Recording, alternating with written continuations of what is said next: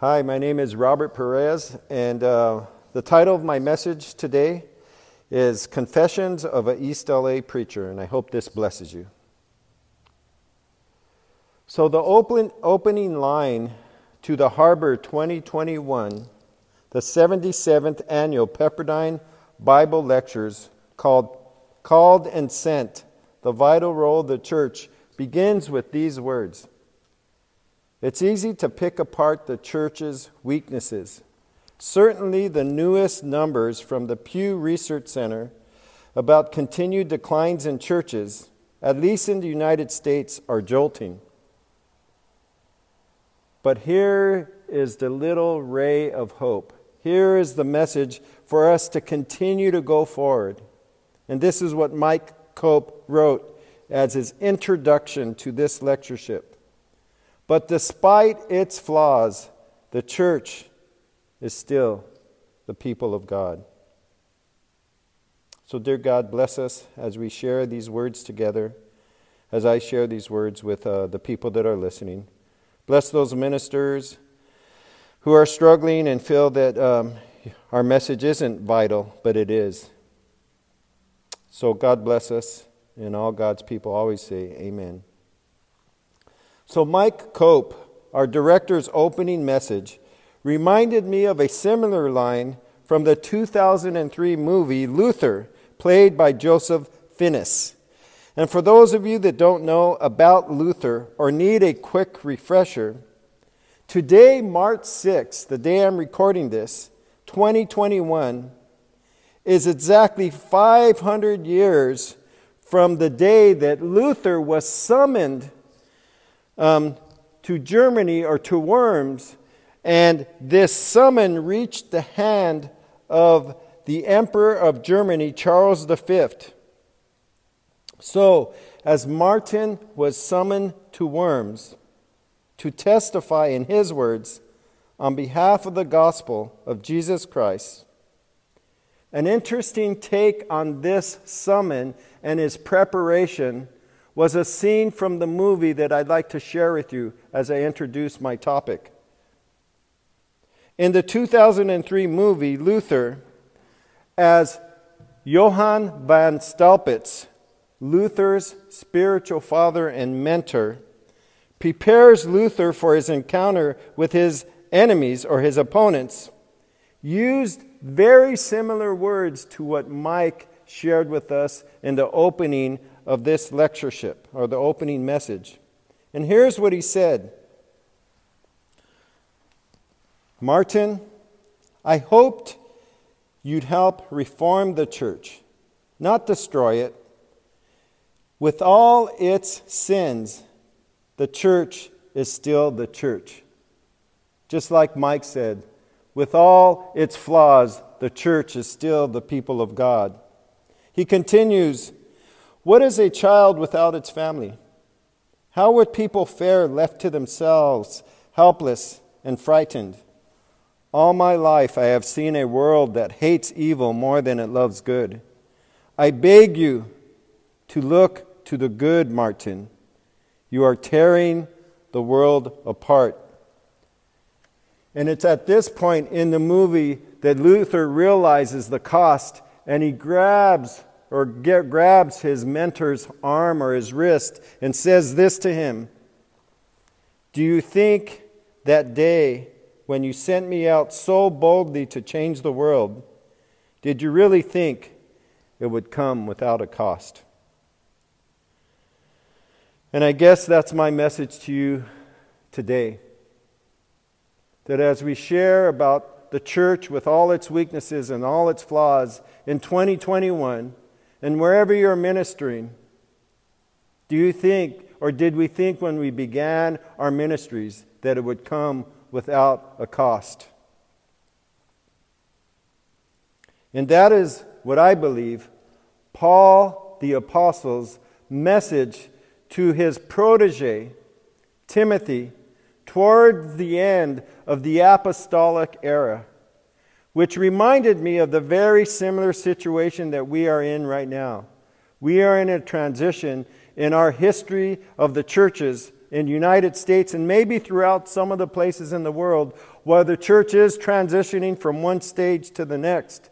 And in the early church, after 30 or 40 years of vibrant ministry, the church is in a similar situation. The early church is in a transitioning from the apostolic era to, you might call, the next generation of preachers.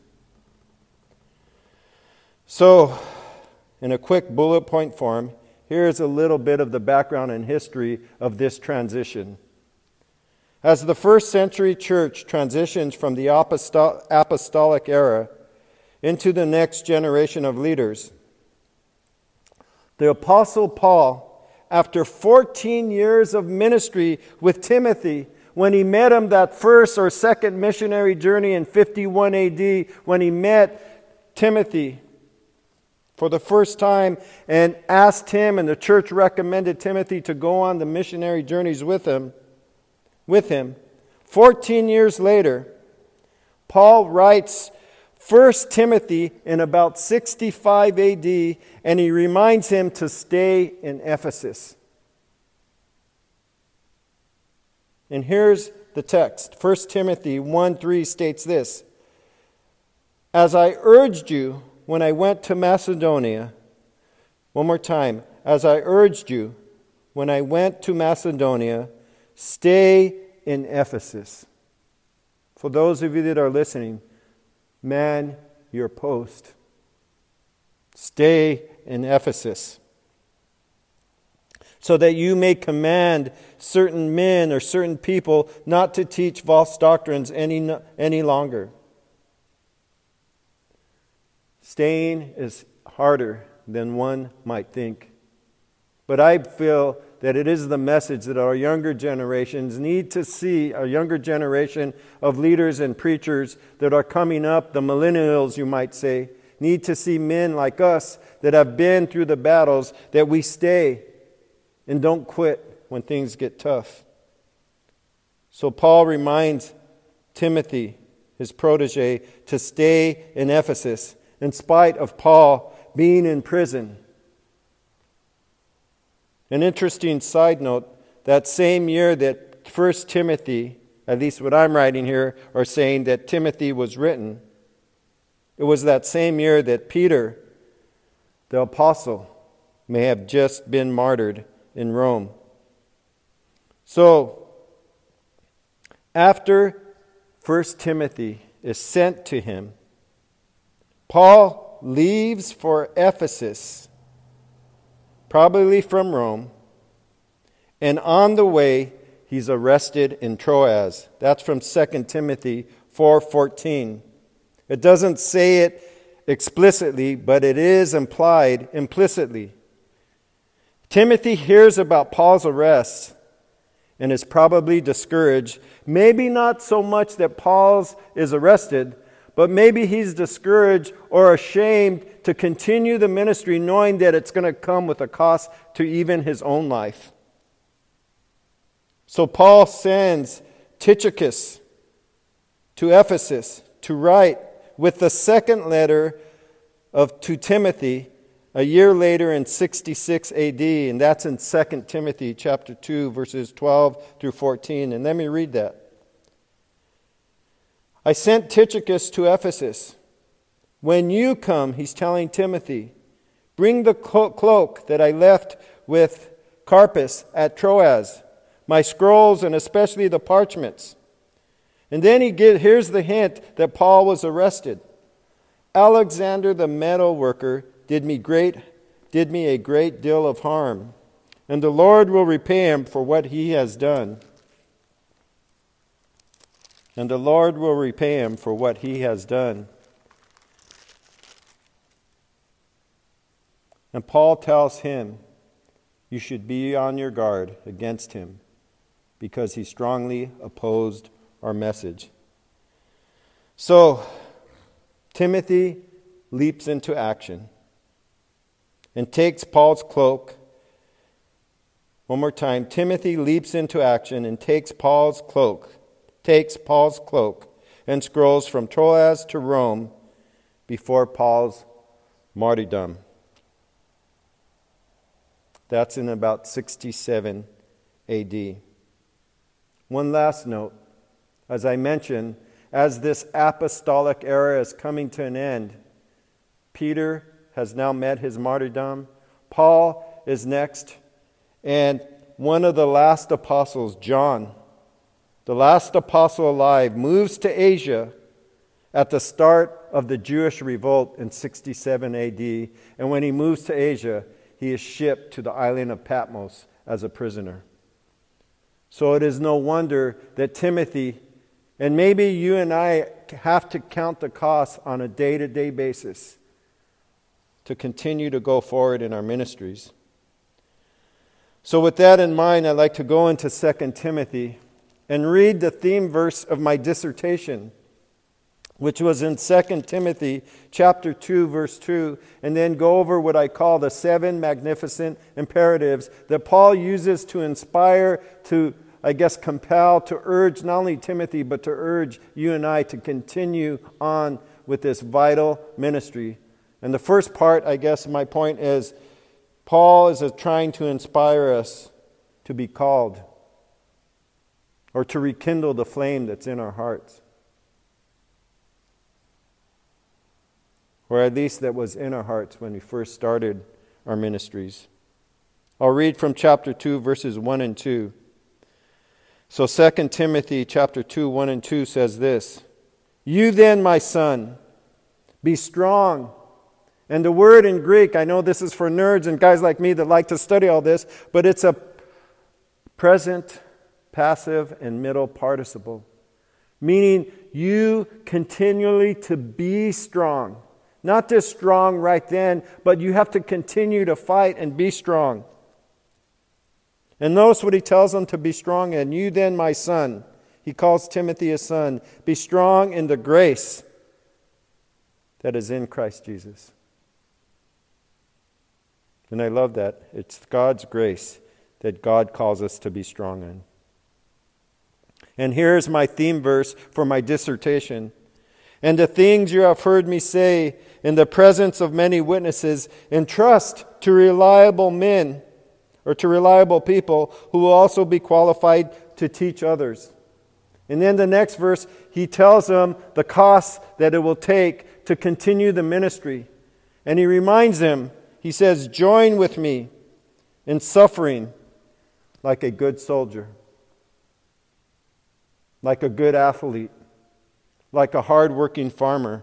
And he gives all those analogies to remind Timothy that there is a cost in continuing the gospel. And those are just 3 of what I called the 7 magnificent imperatives. An imperative is simply a practical suggestion in form of a command to inspire, to push, to encourage this minister whose work in the church is so vital, because if he quits, maybe the church in Ephesus goes down. And the church is fragile. The church was fragile back then, just as it is right now.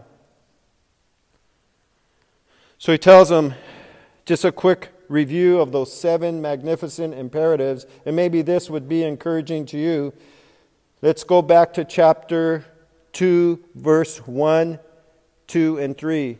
The first imperative, just to be very clear, is be strong. Chapter 2, verse 1.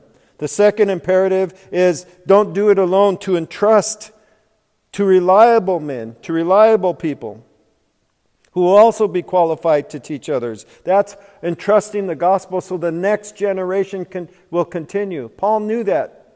His time was up, he says. "I have fought the good fight." In chapter 4, "I have finished the race." And he's telling Timothy, now it's your turn, and you're going to be in my position as the leader. And then you have to look down the line for leaders in the future and trust to reliable men who will also be qualified to teach others. So the second imperative is to entrust the gospel.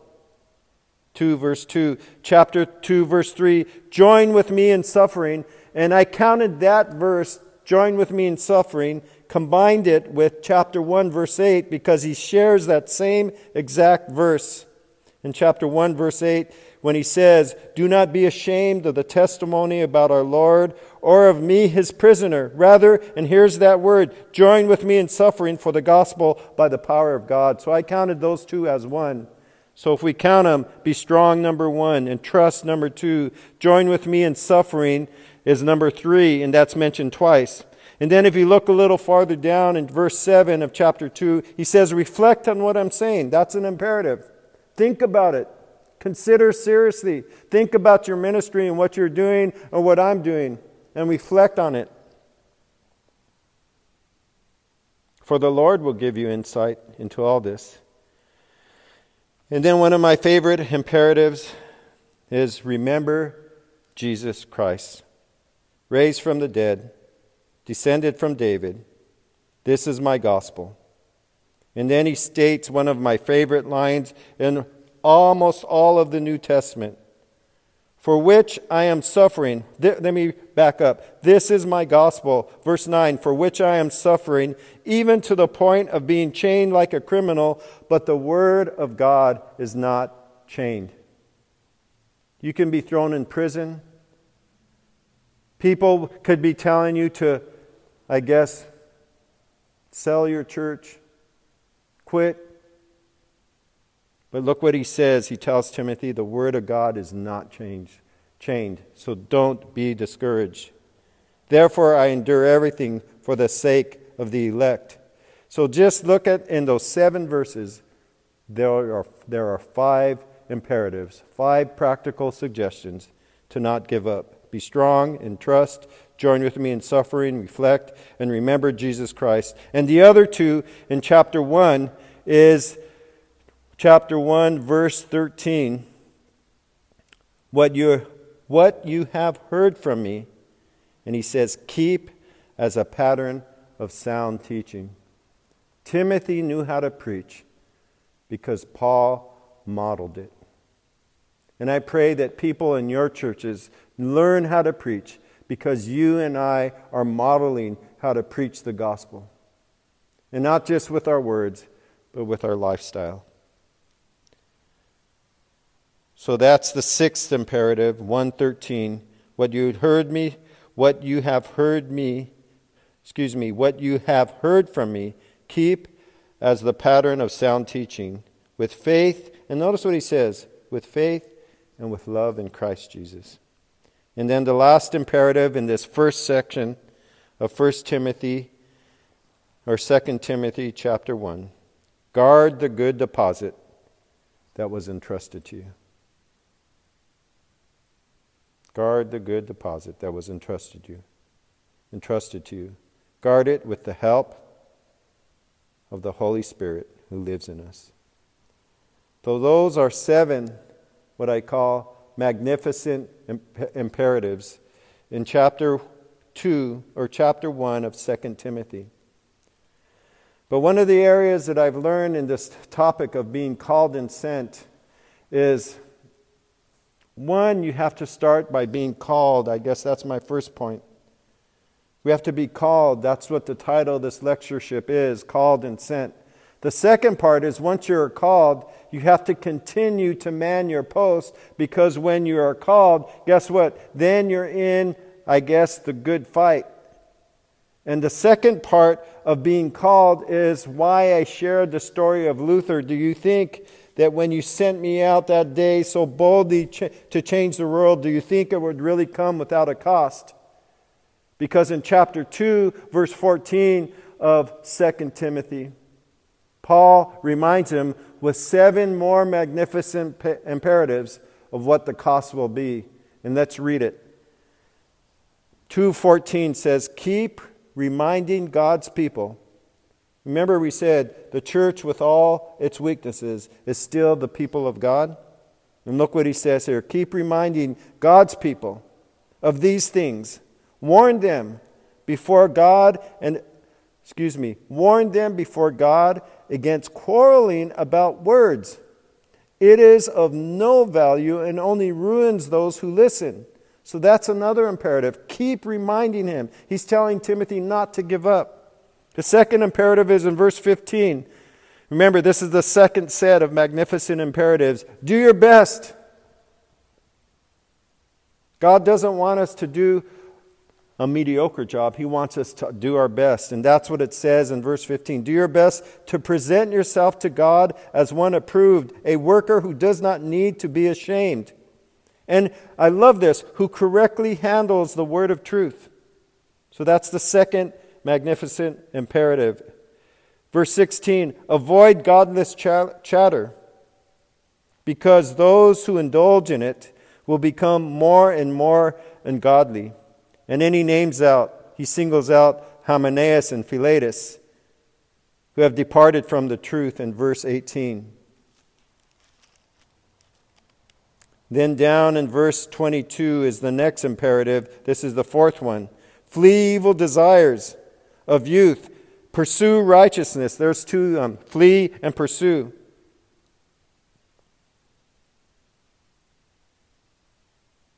Oh, and the other one that I skipped in verse 19b, turn away from wickedness. Everyone who confesses the name of the Lord must turn away from wickedness. One more time.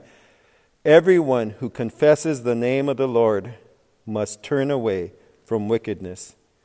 And the last imperative is an important one for me right now on this day of March 6th. Don't have anything.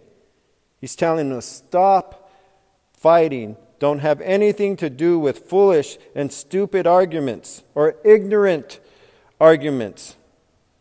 Because you know, and this is important to me, and I'll explain right now in a little illustration. Don't have anything to do with ignorant, foolish arguments, because you know they produce quarrels.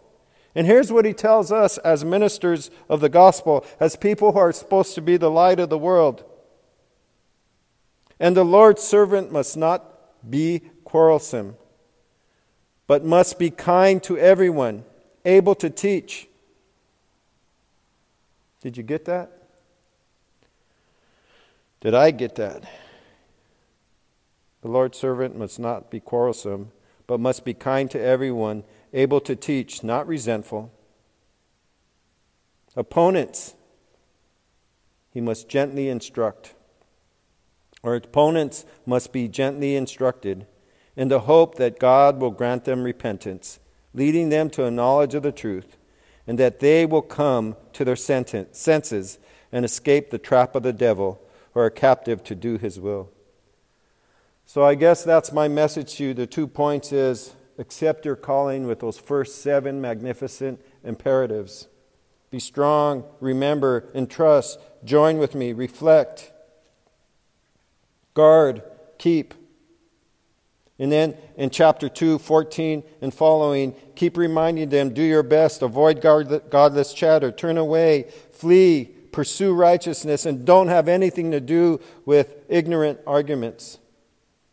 So back to Mike Cope's, or maybe Johann von Staupitz's words to Luther. The church, with all its weaknesses, is still the church, is still the people of God. The part that I skipped when Mike said that in the opening line of the 2021 Harbor Lectures, let me just read it from the beginning. Mike Cope's opening lines were these. It's easy to pick apart the church with all its weaknesses, but despite its flaws, the church is still the people of God. And here's the part that I skipped the first time, that I'd like to end this talk with. The church is still the people of God, rescued by God through the life, death, resurrection of Jesus for the mission of God's Spirit in the world. Yes, there are mind-numbing inconsistencies, but there are also heroic acts of love. May God make us all equal to the task of being called and sent. And I'd like to end this talk with my concluding paragraph of my doctoral dissertation on trying to generate trust between two language groups in the Church of Christ in Santa Paula. And here's what I wrote. And maybe this will encourage you to continue on. When looking at the amount of labor involved in generating trust in a multi-ethnic church with multi-ethnic elders, one may feel overwhelmed and be tempted to pursue an easier, homogeneous, mono-ethnic church model. Leaders may feel it is impossible to build trust in multi-ethnic churches with multi-ethnic elders, especially in the midst of the alienation, distrust, hostility from cultural, educational, theological, and even political differences that often exist between ethnic groups, as we can see what's going on in our nation right now. And my question to you, or my answer to this, is this. It is impossible apart from the grace of God. But it is precisely this issue that demonstrates the power of the gospel in a fractured world that is desperately seeking reconciliation. So the church is under covenantal obligation to trust and obey. Ephesians 4 says, make every effort to keep the unity and bond of peace, and the Spirit through the bond of peace. Ephesians 4:3. Because the Santa Paula community, hopefully your community, and the world needs this kind of church. May God bless you. Thank you.